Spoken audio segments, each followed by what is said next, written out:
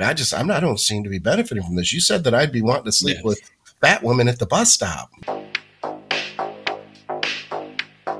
What's up, guys? Welcome back to Blood, Sweat, and Gear with coaches Skip Hill, Andrew Barry. I'm Scott McNally, and all of our programming is brought to you by TrueNutrition.com. Use our code THINK for additional savings. High-quality, third-party tested supplements, everything from your most expensive Cadillac of carb powders, highly branched cyclic dextrin, all the way down to Carbo Load, which you can get like 1,000 servings for $11. It's cheap, but it's good stuff. Also, go to supplementsource.ca for Canadians. Get your ephedrine, get all sorts of great deals on label changes, stuff like that. And thank you to everybody from Patreon. I do think I have a couple Patreon questions here. Feel free to post up comments or questions in Patreon, and you guys take priority. So to start us out, I'm just going to go with this one. We had a bunch of questions, but why don't we just do like a cycle question? Why don't we do a cycle question? We'll go to the gear of Blood, Sweat, and Gear. How about this one? Question for the next episode of the podcast. I have heard multiple times that you grow more on your first cycle than any other cycle. I have also heard recommendations to start with a small dose or simple compound like VAR or T-ball for your first cycle. If you only get one first cycle gains once, wouldn't it stand to reason, one, that the first cycle push the pedal to the metal? P.S.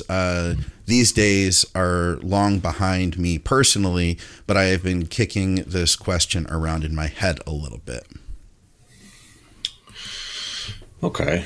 So I think really, I don't necessarily agree with that statement. I think it's a relative sense of you're making your best gains with your first cycle because before that you were natural. So it seems like you're making your first gains. I'm going to go a step further and say, like, for me, my best cycle was probably like my 18th because I had all my ducks. I'm throwing a number out there, but I'm saying like all my ducks were in a row in terms of understanding quality nutrition, understanding recovery, not just going to the gym 6 or 7 days a week and training and blasting everything until I couldn't walk. Like understanding recovery, understanding proper nutrition, supplementation, all those facets were basically, contributing to the success of that cycle being the best cycle because there's synergy, right, Skip, between PEDs, proper training, proper recovery, rest, all those different variables that we're always talking about. So it might seem like your first cycle is your best cycle, but that's like, I can't even think of an analogy right now, but it's just because you've never had, you didn't know what you were missing before, right? And the gains on the first cycle, let's be fair, they're not always clean. We gauge that progress on the first cycle primarily by strength and scale weight. And I don't think that is a very good, again, it's relative. I appreciate you pointing that out. 18th was very arbitrary, but nonetheless, I got your point. Yeah. I've only done 19 cycles, by the way. Exactly. Because I know, looking back, because, I have to go back a long way. I can't say my first or second cycle was great because it was just an oral. I was literally a teenager. But when I got to that third and fourth cycle, those were decent. Put a little more money into it, put more shit in there, and it worked very well. And also had learned more about nutrition and training too. So the pedal to the metal, aphorism, if you will, doesn't make a lot of sense. Look, here's the thing: you can throw the kitchen sink at it, and you're probably going to get the same gains that you would if you held back. So that's our kind of our modus operandi as bodybuilders. We throw everything at it. It's more is better type thing. And with gear, it's not that you're going to come up short. It's just overkill. There just comes a point. It's like when you first start out, and this is the best analogy I can think of, your gains in progress is a shot glass. And you can overfill that, and then everything is wasted. You still will have a full shot glass, but everything else is all over the table and it's made a big mess. The 5th, 6th, 7th cycle, you get into what?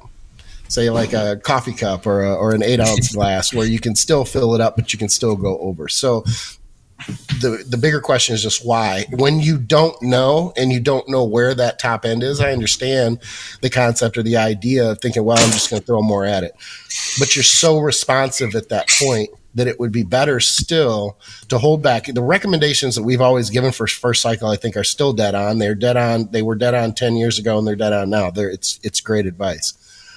to kind of piggyback off that, I would just say, instead of worrying about doing more gear, make sure that your nutrition and your training is locked in, and then ride that cycle, and you're going to benefit from that cycle without having to take more gear. Yeah.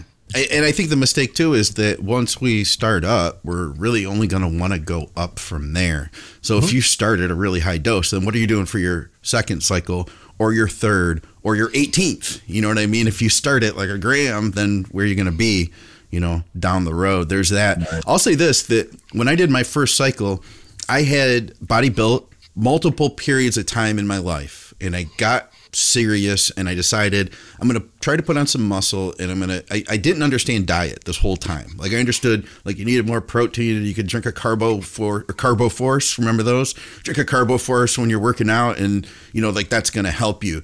I understood all the training stuff. I didn't know about diet. And when I kind of started understanding diet and gear at about the same time. And I thought, okay, so I want to do a cycle, but I'm going to figure out the diet thing and make sure that I do as much as I can with that. Because my biggest fear with my first cycle was that I was going to be so happy with how I looked and that I was going to lose all of it. Like seriously, I was terrified that I was going to do a cycle and I was going to blow up and feel like, man, I look great. And then literally come right back down to nothing when I was done. So I nailed the nutrition thing, and I actually made I would say better progress in my first and second cycles than I had down the road. I really do. I really do think that I fit into that. But I really, like I said, I really did everything I could to make sure that I was doing stuff right. Plus, I was at about 30. So it's not like I was a kid doing it. You know what I mean? Yeah. Like just messing around. But did I make more progress later? I think that I utilized things better down the road. I obviously took more too. There was that. So I don't know. I got a question for you, Scott. I think you said body built. Did you? I did. Is that a word? No, well, that's the thing. I'm not a linguist. I am a pedant. You know what I meant, right? You know what I meant. Well, I did, and that is the first. That's the first thing that people will say is communication. As long as you can communicate, arguably. But here's my question: that would be the past participle for body build. So if there are any linguists or people who are smarter than me, so there's comment below. Yes. Anyone listening, anybody listening at all. Anyone who's breathing.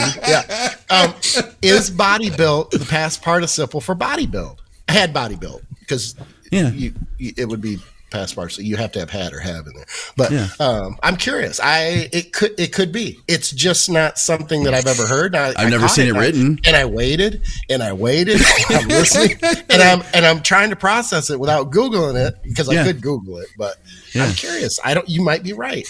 I don't know. I learn things like this from you guys with the word usage sometimes. By the way, it's Garanda, not Geronda. You were right. One, yes, you were right. Well, I don't know that I was right. Okay. I didn't know. And at the time I thought, there's another word that I have been saying incorrectly for all these years. It's hypertrophy. Hypertrophy. Strength. It is strength. Yeah. You do like strength, though. And I hear you say it because you'll hear Skip get down and it'll be like, if you want to develop a lot of strength. And it's orange, not orange. It's Florida, not Florida. All right. We got a bunch of other stuff, though. It looks like there's a lot of gear stuff this time around. Probably we did a lot of training talk, so all the gear questions built up. Mm-hmm. Charles, who is a real person in our group, I actually had to message him because you see that picture? That's the Tom from MySpace, his profile picture. And I was like, is this dude fake? So anyway, his question is, do you think of Anavar sublingual to lessen liver toxicity? Yeah, but you're going to swallow it. You're not going to just sublingual and spit it out. Come on, bro. well, because, you guys have all done sublingual supplements before, right? Sure. To fully absorb that thing, you got to sit there for an hour. Yeah. Who is doing that? Like, you're doing it for 30 seconds. And then as the week goes on or the months go on, have you taken it 5 seconds? And before you're just it's all going to the same place, right? Yeah. So I don't think it makes a difference one way or the other. A 5% difference because people like numbers. Yeah. And there's going to be more saliva that's going to build in your mouth. It has to go somewhere. Don't spit it out because you could be spitting out Anavar, and no one wants to waste Anavar. No, God, no. Yeah. I remember they had some specifically sublingual Anavar a while back from one of the UGLs, and then I had these pucks. They were like little. It was like a little square. It was wax. They were like wax pieces. It wasn't a troch because I've had testosterone troches. Have you seen those? That's actually like a little thing, a puck that sticks to your mouth. These are like it was like a little square of wax. And I might even have a couple left. They came from a pharmacy, from a compounding pharmacy, and they're 50 milligrams a piece, and they had a mint flavor, and you just stuck it under your tongue and let it dissolve. Of course, the saliva is going down your throat too, but whatever. Yeah. What about like a spray? You could use a nasal spray. I just wouldn't want Anavar in my lungs. I've got enough drugs in my lungs. I'm pretty sure that's not something. What about a suppository? Well, there you go. They do make estrogen and progesterone and testosterone suppositories. Sure, and I enjoy putting things in my butt. I don't know about you guys, but I knew you did. So yeah, I don't want to risk getting us demonetized. But I'll say it. I remember this guy who was training at the same gym as me, and this dude coached him. Who the guy didn't like me, and he talked a bunch of crap about me all the time. And then I find out about his coaching methods from this other guy that he's coaching, and he tells me, Aaron is having me use my Halo. I'll say it this way: intranasal. It was Halo powder or tablets that are, Yeah. Gotcha. Never heard of that one before. He was like, because it'll be better absorbency for the Halo. I don't think so. I'm just going to go on record. You can get away with it when it's microgram stuff, like a peptide. It's micronized. Or micronized. Okay, fair enough. Well, what I was saying, I was actually thinking about the fact that the dose is lower because there's not as much drug and not as much, and then you get in. Yeah, but let me go molecular weight too. No, let me counter that because it's still bonded to whatever material. So you're still putting the same amount of stuff in that area, which could corrode or not corrode, but could block the absorption. Just take the things the way they're meant to be taken, people. Just take them the way they're meant to be taken. Exactly. We just spent 10 minutes. Yeah. Next thing you know, it's like, I find these veins in between my toes, and I converted Anavar into a liquid suspension, and I'm putting it, but now my toes falling off too. Just take them the way they're supposed to be taken. There's already enough health implications that could come up from taking them normally. Why, why add to the list? Plus, how embarrassing would it be to go to a doctor and you have to have some type of surgery on your nose because you've been putting things up there that don't belong there. I had the same problem putting things in my butt, but when I say butt, I mean the conjunction butt, not the butt. Not the O-ring. Yeah, the algorithm can't catch a conjunction, so you're good with butt. Guys, we have a guy named Nate Spear. He's an IFBB pro in the Florida area, joining us today, listening on the live stream. He says, "What's up, guys? I've got a quick question. For something like ADEX, does frequency of when you take it matter?" So, I've done. Be a good question for your coach. I think it's if you had a coach. Yeah. I've done. If you need a coach, reach out. McNallyDice@gmail.com. Exactly. So if I take something like 1 milligrams Wednesday or Saturday, or is it more effective to do it every day or every other day? I don't know. Maybe we should have Andrew answer this and us not answer it. Just take your whole season's worth of ADEX at one time. Yeah. So the start of your cycle. You don't have to. Yeah. You don't ever have to take it again, right? That's it. Get it all done. It all goes the same place. It just sits there, and then your body pulls it. Now, any compound we're talking about, and I know Skip agrees with me because we talk about this with regards to testosterone and other things, is the more frequent dosing, the more stable your blood levels are going to be. So if you're dosing your PEDs, say testosterone every other day, I would dose your AI the day after that every other day. Yeah. Because that's when the peak activity of the testosterone, the aromatase enzyme is going to be active. So I just think it makes sense to try to mimic what you're doing with your testosterone and other PEDs. Do you take it the same day? Do you take it the same day or do you take it the day after? Day after. Yeah, me too. Well, yeah. Okay. What do you guys think about Arimidex? I just want to piggyback off the Arimidex thing. What do you think about Arimidex with TRT? I'm not a big fan. That's why I asked. It's overprescribed because doctors will. I think it's very not only inefficient but dangerous for doctors to prescribe TRT and without looking at blood levels, say 2 weeks later, just give you a script for a Arimidex. I think that's the stupidest thing, because how many times do you get a guy who's on TRT and he comes back and his estradiol is like 6 to 11 or something like that, and he's wondering like, am I taking too much testosterone? No, it's just you're taking too much of an aromatase inhibitor. So my first move with that is cut it and then tell your doctor you're going to cut it, and then go get labs done and show him the lab work that proves you don't need it. Yep. It's how ironic when middle-aged men go on TRT because their sex drive and their energy is low and everything, and then they go on TRT and immediately the doctor crashes their estrogen. Right. It just So the problem it's stays just the same. the height of irony. It's like, and the client wouldn't know 9 out of 10 times.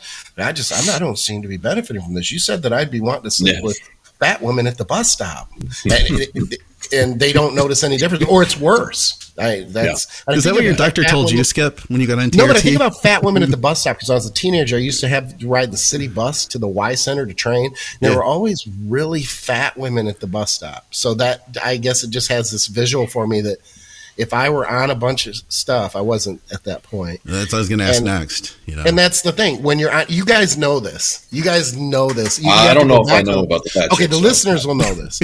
As soon as you get on cycle, it's kind of like beer goggles. 5's look like dimes, sometimes 4's. When you're not on cycle, you're like, I got to stick with 8's, 8.5, that sort of thing. But it drops. It drops when you're on gear.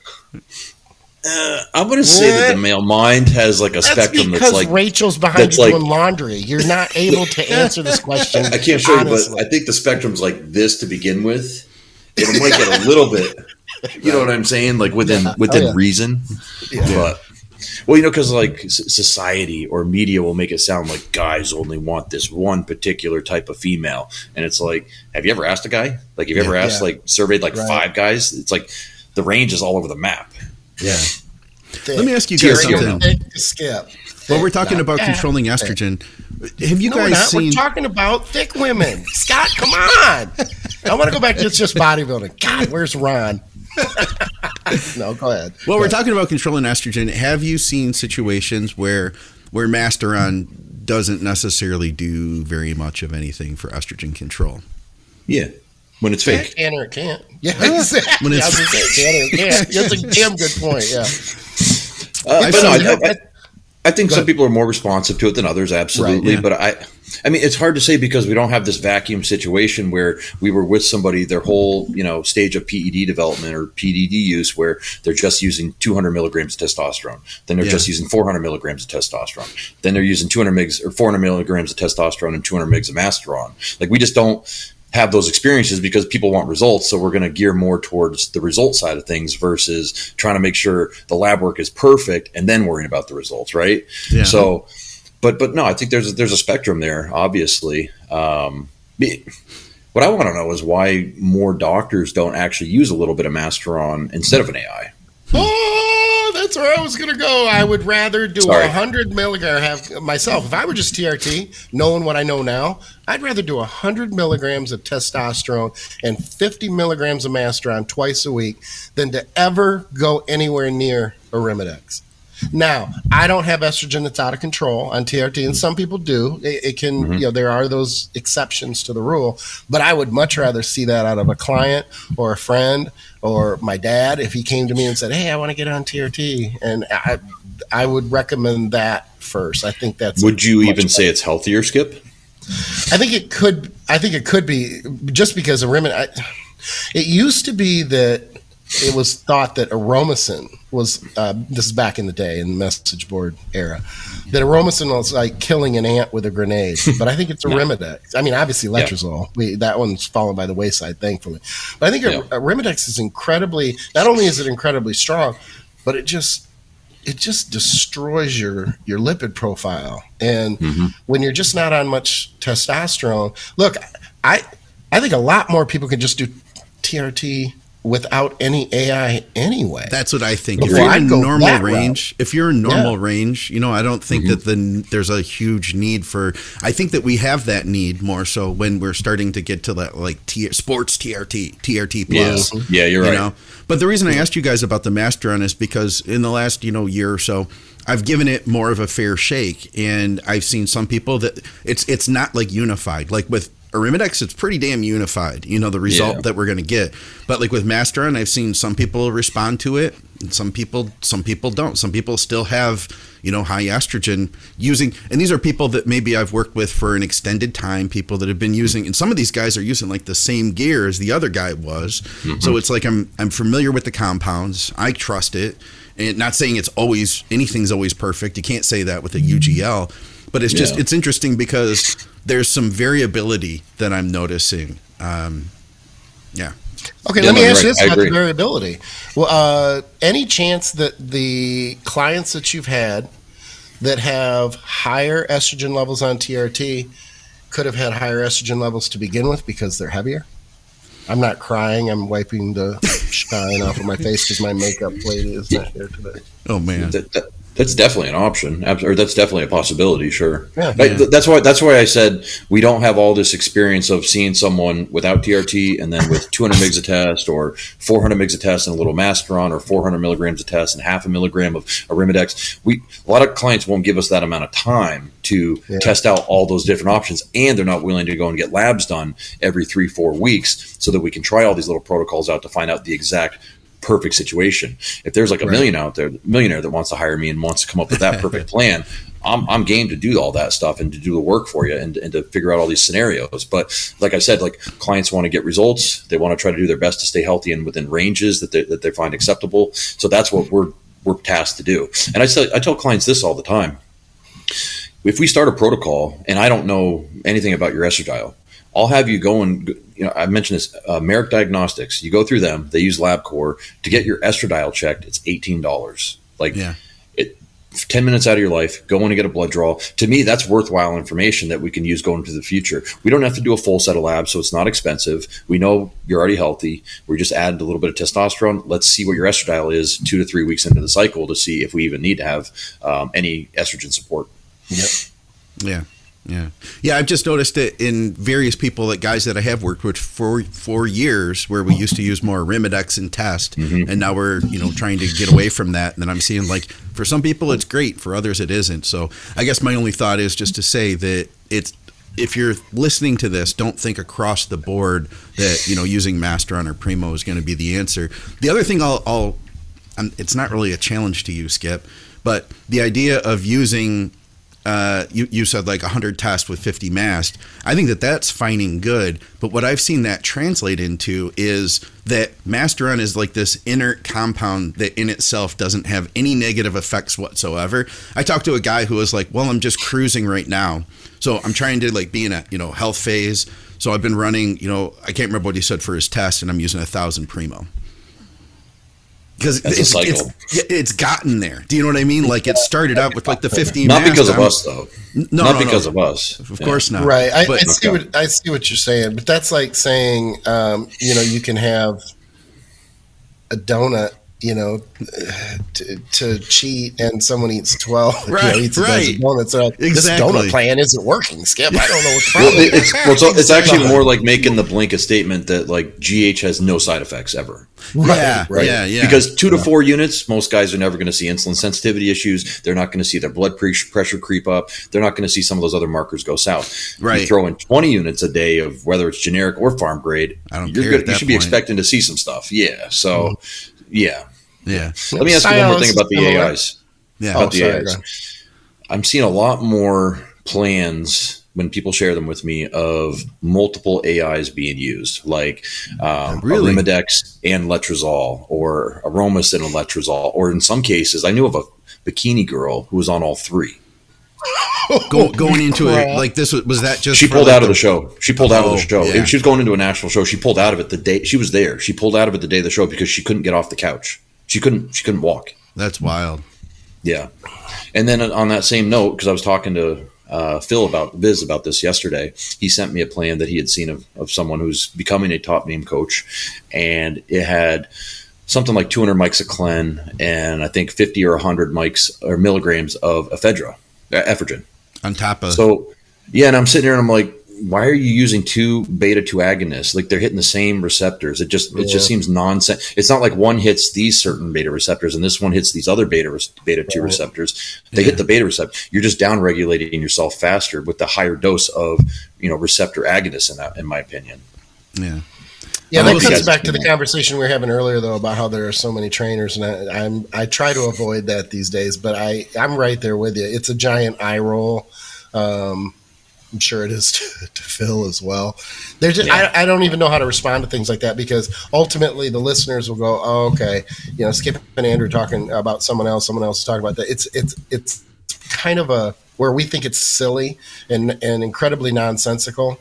Someone came away from that probably may have had good results, and then they think that's the way, and they're going to go train their clients because that competitor is also a trainer. So it's just I'd say this also with a willingness to learn if there is some benefit to that I just have not come across. Not me. You know I'm what I mean? Basically just judging. Yeah, I'll be honest. Yeah. I get what I'm you're more saying, in your though. camp. I'm more in your camp. If there but was it's something like, there, then okay. But it's very similar to clients, and this one's a little bit more gray area. But people like to run ephedrine when they're off of Clen. And, that's what I'm saying. Yeah. That's another one that, to me, and I've explained it over and over, to clients before. And sometimes when you explain things over and over, it just becomes kind of like, you don't want to, you're not just like F it, because you have to explain it, but it's kind of an eye roll. It's just like, I'm going to explain this for the 1,000th time. Why? Who is putting out this information that I have to counter all the time when I get someone? And it's not that they're doubting the information I'm giving them. It's just, you have to wonder too, that when they're done working with you or they go to work with somebody else, if they're not going, "Oh, well, that Skip's, he's just too old, he doesn't know what's going on," and they're like, "Okay, yeah, that sounds good. He is old. What does he know?" I mean, it's just, sometimes it's laughable. You do what you do. And, all right. How about this one? When do you add in cosmetic compounds on top of muscle retention on prep cycles, and how much higher than off season? Well, let's do this. First things first. Let's define a cosmetic compound, because honestly, I want to know exactly what this is, because I'm not sure that I do. Are we talking like adding in something like halotestin? Because it is a cosmetic compound, but it also has performance applications too, especially if you're in a strength sport. Are we talking like Tren? Because that's what I mean. I think don't know. Milligram for milligram, I think that's just as good at building muscle as any other compound in the world, but we typically don't use it towards, pre-2018, we didn't use it until like the last 6-7 weeks of a show. Now it's 25 weeks out. We're cruising on it before we start our cycle. But you guys get what I'm saying, right? Like for my off season, Yeah. So I mean, we could literally say that every PED we put on our body is a cosmetic. True. Even the other direction, like anadrol at the end, right? That's a cosmetic effect. We're thinking cosmetic, like Winstrol cosmetic, but hey, if you wanted more fullness and you took some anadrol, some Superdrol, that's a cosmetic effect as well. Yeah. So I mean, if that's what they mean by cosmetic, that's cool. All I'm saying is, to me, I don't know what they mean, and it's just such a ambiguous term. I don't know what is meant by that. I get what you're saying. Halo, last minute, anadrol, things like that, Superdrol. I get that if that's what they're referring to. So what was the question again? Because I was hung up on sorry. I'm scattered. I'm trying to think of like what we can give them as an. I guess I would say this. I think they're thinking of the more dangerous compounds that are not your bread and butter testosterone, EQ, masteron, things that you're building your cycle with to come into a contest prep, right? And I think they're thinking about those things that produce an illicit, we'll say, drier look, for lack of a better term, right? That's what I would generally think too. Yeah. Okay. But the thing to remember is that's more a side effect of your diet and with the stage you are in with your diet. Like how lean you are, you mean? you look a lot better at 3 weeks out than you did at 6 weeks out. And you look a lot better at 6 weeks out than you did at 9 weeks out. You should, right? Yeah. And you're going to look a lot better on Anadrol at 3 weeks out than you are at 20 weeks out. At 9 or 10 weeks out. Oh, yeah. So I'll say this. You want to use them for shorter periods of time, right? This is not something you want to start at 20 weeks out because, A, you're going to kind of fool yourself into thinking you're in a better conditioned look than you really are. Like for me, like I don't like to use a lot of those things until the end of the cycle because I want to get you like 95% in shape before we start adding the goodies in. You know what I mean? So I'm not tricking myself through the pictures of how conditioned you are. Right. The last thing I want is to think someone looks really good in their pictures and then have them show up on stage and be like, oh, they look like 3 weeks behind what I thought they were really look. I love it when it's the opposite way. When you think someone's like behind because they're just sending you like horrible pictures, and then you get them like maybe different lighting in the hotel room pictures, or you actually go to the show and you see them on stage and you're like, oh shit, like we were actually like ahead the whole time. Like that's a big win, Yeah. It's better than the opposite, right? It's way better than the opposite. So I just think you want to use those things shorter duration, more sparingly. It's not the base or the bulk of your cycle. Yeah, I'd go with that. But next time, maybe add some specific compounds in, because then we could definitely go off on specific compounds. Yeah, he did say, what is it? Because there's a little bit more before that. Tren, Winnie, and Mast. I missed that part of it. Yeah, there are no doubt physique and cosmetic effects that come from those compounds. I was trying not to read the whole thing because I didn't want to piss Skip off. Well, and that's the thing with Masteron too, because I understand where people can see that as a cosmetic drug to put in. Like, honestly, I like Masteron to make my testosterone dosing that much more efficient and optimize it many, many weeks out. 15 weeks out. I don't know, 12, 16. I'll run it the whole damn cycle. I don't know. I mean, that doesn't mean in huge doses or anything, but I think that yes, it can have a cosmetic effect. I guess it's much like any other cosmetic. That's why it's confusing or ambiguous to me. Anadrol. It's less the compound and how you're than it is how you're using it or what you're using it for. Because Anadrol is a great oral, and at the same time, it can be used at the last minute for a cosmetic effect. So I'm big on Masteron. I love Masteron. This program is brought to you by Masteron. It is. And Anavar. All right. How about this one? Why are bodybuilders using much more gear on prep when we know that to keep muscle, you don't need that much? Is it because we are hoping that we can squeeze some growth out of that, even when we say that we don't grow in prep? Because you're not eating. I mean, this one's real simple because in a contest prep, you're eating a lot less than you are in a off-season phase. Off-season, your hard training, your food, your rest, your recovery, those things should be driving the growth. Like gear to me is like the fourth part of the equation in an off-season. In a contest prep, it kind of shifts a little bit to where the gear is maybe the second most important thing, in my opinion, in terms of what you're going to look like. So I think it just comes down to you need more gear. And the other thing is, who says you're just trying to maintain muscle in a contest prep?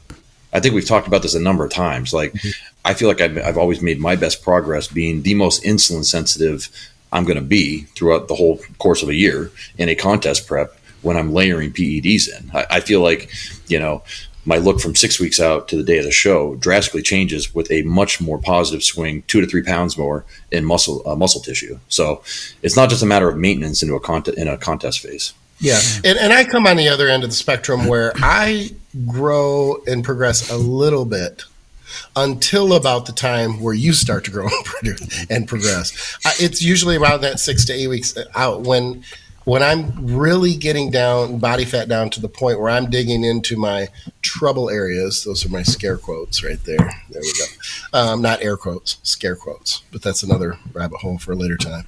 It's just something that is kind of individual. And I think, I'll tell you what I'm going to do. I'm going to take issue. I'm going to be nice. I'm going to try to be nice. I'm going to take issue with the statement, we know. I'm sorry, but I take that as an implication of, that I guess my opinion just really doesn't matter. These are opinions. And I will say this, because I'm trying to tread lightly in the sense that Andrew and I think we're on the same page with it. Scott has a different opinion. I don't like not respect his opinion, or John Jewett's for that matter. And I have a lot of respect for the knowledge that John has, but I just disagree. I had a lot of respect for, and still do, for John Meadows. But I gave him crap about the Meadows rows because I think mechanically they were not sound. And we would laugh about that. I want to get you in the gym and show you the way. You will need to convince me. Andrew, we should do that. When we all get together, we need to convince Skip. We need to show him how to do a good Meadows row. That's what I think. And it may well be fun. We'll play around with it. But that's the point that I'm making is when people speak in absolutes, I tell my wife and kids this all the time. You will not hear me say never or ever. When I'm dealing with my kids, because I don't like absolutes. There are exceptions. We're just giving different opinions. To me, it seems nonsensical, and my brain can't understand how, like this guy asking the question, would think, and there are many others, would think that when you have all these calories and your recovery is maximized, how you or why you would need a ton of gear. But yet on the other side, when your recovery is not optimized and your caloric expenditure is higher and your caloric intake is lower, that you would not need more or benefit from more gear. I can't wrap my brain around that. And I'm not saying it's right or wrong. I can't wrap my brain around it. I have 40 years in my brain, which doesn't make me right. It does not make me right. I can't grasp that part of it. So when someone says, we know, I am sitting over here like, you know what? I don't understand how you know. It's a different opinion. And to me, one seems sensible, one seems nonsensical. That's it. It goes that far. Can I tell you how I know that what I'm talking about for me is correct? When you get to that certain point, and the scale stays the same or goes up, but you just keep looking tighter and drier every day. That's how I know I've gained muscle in that time period that I'm talking about. Some of it is cosmetic muscle due to growth hormone and glycogen retention in the right places, water retention in the right places. But when that scale's going up and you're looking tighter and tighter and tighter, that's muscle growth. Okay. I think you can definitely grow in it. But take that out of the equation. What about the people? Let's just say there are plenty of people who, if they're on plenty of stuff in the off season, they go into a prep that they don't grow. That happens too. But even if you're not growing, because the argument could be from people who think otherwise is, well, I'm not going to grow into, like not everybody can grow into, so I don't need as much gear. We're not saying to take it to grow. Well, you may, and there's the possibility of that. What I'm saying is, even if you're not going to grow, muscle retention, when you're when you're in a deficit and your expenditure is even higher, I can't understand what part of that is not logical. You're going to retain, even if you don't grow, more muscle than if you have less of a compound or less, with the argument or with the caveat of if you're just taking way too much, more stuff than you need. You're overfilling the glass and you're wasting it. That, I guess, could be the argument. But, man, But we don't know. Yeah, we don't. Listen to whoever. Yeah. And I said, I'm like, my final comment was just try it both ways. But please come back to me and tell me so that I know how you responded, which is kind of like, I know you'll be back. Or I know you won't be back, but maybe it'll work, maybe it won't. Ultimately, you have two opinions. So try them both, see what happens, and go with the one, even if it's not what I said. If it's what somebody else said, then go with that. I'm not going to argue with you. If you responded that way, that's fine. What were you going to say, Scott? Oh, I was you struck something with me, Andrew, and it's kind of not quite on this topic, but it kind of is. You made me think because it kind of started jogging my memory of when I was more competitive, when I had more competitively body built. Skip. I was trying to work that word back in. Yeah. You know what, man? I always really did make my best progress too when I was in more of the cleaner contest prep phase. And granted, man, although I do believe that you don't need to hammer the gear like crazy, or I should say harder in a prep, I'm not saying that I didn't do that too. You know what I mean? I'm not saying that I'm not part of that. But I really did. I made my best progress in every year that I came out of a contest prep. I was definitely better. Like when I filled out, I would be better. Yes. And I think that would be the case for a lot of people. And I get people that are afraid just in general to diet. You know, somebody comes to me and they're holding like enough fat that you can grab a handful of it on their side, right? And they say, hey, I want to do a really hard bulk, you know? And I'm thinking to myself, like, and they don't really have a diet right now. And it's like, if you just clean their food up and you can push the calories up with clean food, I guarantee you that they're going to start tightening up, right? And we could start getting them into a position where maybe then we start pulling food. And eventually we get to that point where now we need to add food back in. Like, I really believe that you can, up to a point, you know, grow. And this is, I pulled this aside while you guys were talking because this is the example I always show them. Now, this guy was natural. Check this out. He's a men's physique guy, by the way. But this is a before, like, as he started his prep on the left, and then that was like 8 weeks. Like, we stopped working together. He went off to do his own thing, but he took that picture in the gym 8 weeks after the prep, 8 weeks. And like, there's no question. Like, he gained muscle. You know what I mean? And that's not even like he has a pump. That's muscle growth. Yeah. And this is a friend of mine, Vache, local guy, men's physique competitor at the state level. And this dude had to diet so hard. Like, we were doing high cardio. He would be on keto for extended periods of time. Then we'd be on like protein only. So there's probably a point in there where he stopped growing. But it wasn't really tied to the whole gear thing. But the whole, like, you can't grow whatever, you know, you can grow. Like, you really can grow. And I do think that if you were to push the gear up higher, then you're probably going to grow even better. Up to that point where you probably, like you said, Skip, took too much. And now you're like, you do that, it's just going to be bad for everything. I don't care what you're doing with your diet, right? Yeah. Right. And you guys have had clients, I'm sure, it doesn't happen all the time, but where they start the prep and when they finish the prep, they're maybe 2 pounds different. Yeah. Oh, yeah. Those are awesome. You know, you have such a massive, you know, recomp, and, you know, the argument could be, well, it's only 2 pounds. No, it's, you do a dex on that, and it's pretty insane what the difference is. Yeah. Agreed. All right. Well, I think that's all we had time for, guys. And I don't know what's going to happen with the show because Skip's traveling for Christmas. So we may be off for a week or something like that. I don't know. But we'll find something to fill things in regardless. And, we'll have to touch base on that in the future. When we'll talk off the air, figure that out. We're going to figure it out. All right. Well, we appreciate you guys hanging with us for another episode of Blood, Sweat, and Gear. Go over to bodyberry.com. You can reach out to Andrew there. teamskip.com. You can reach out to Skip over there. Hit me up, McNallyDiets@gmail.com on email, of course. Reach out to me there. And, of course, TrueNutrition.com. Use our code THINK for additional savings, high-quality third-party tested supplements. Plus, using the code helps to support us. It lets them know that their advertising is going to good use. Supplementsource.ca for Canadians. Lots of great deals over there. And thank you to everybody from Patreon. You guys are freaking awesome. I've been trying to get early releases out to you to say thanks for helping to support the show. For another episode of Blood, Sweat, and Gear, guys, we will see you soon.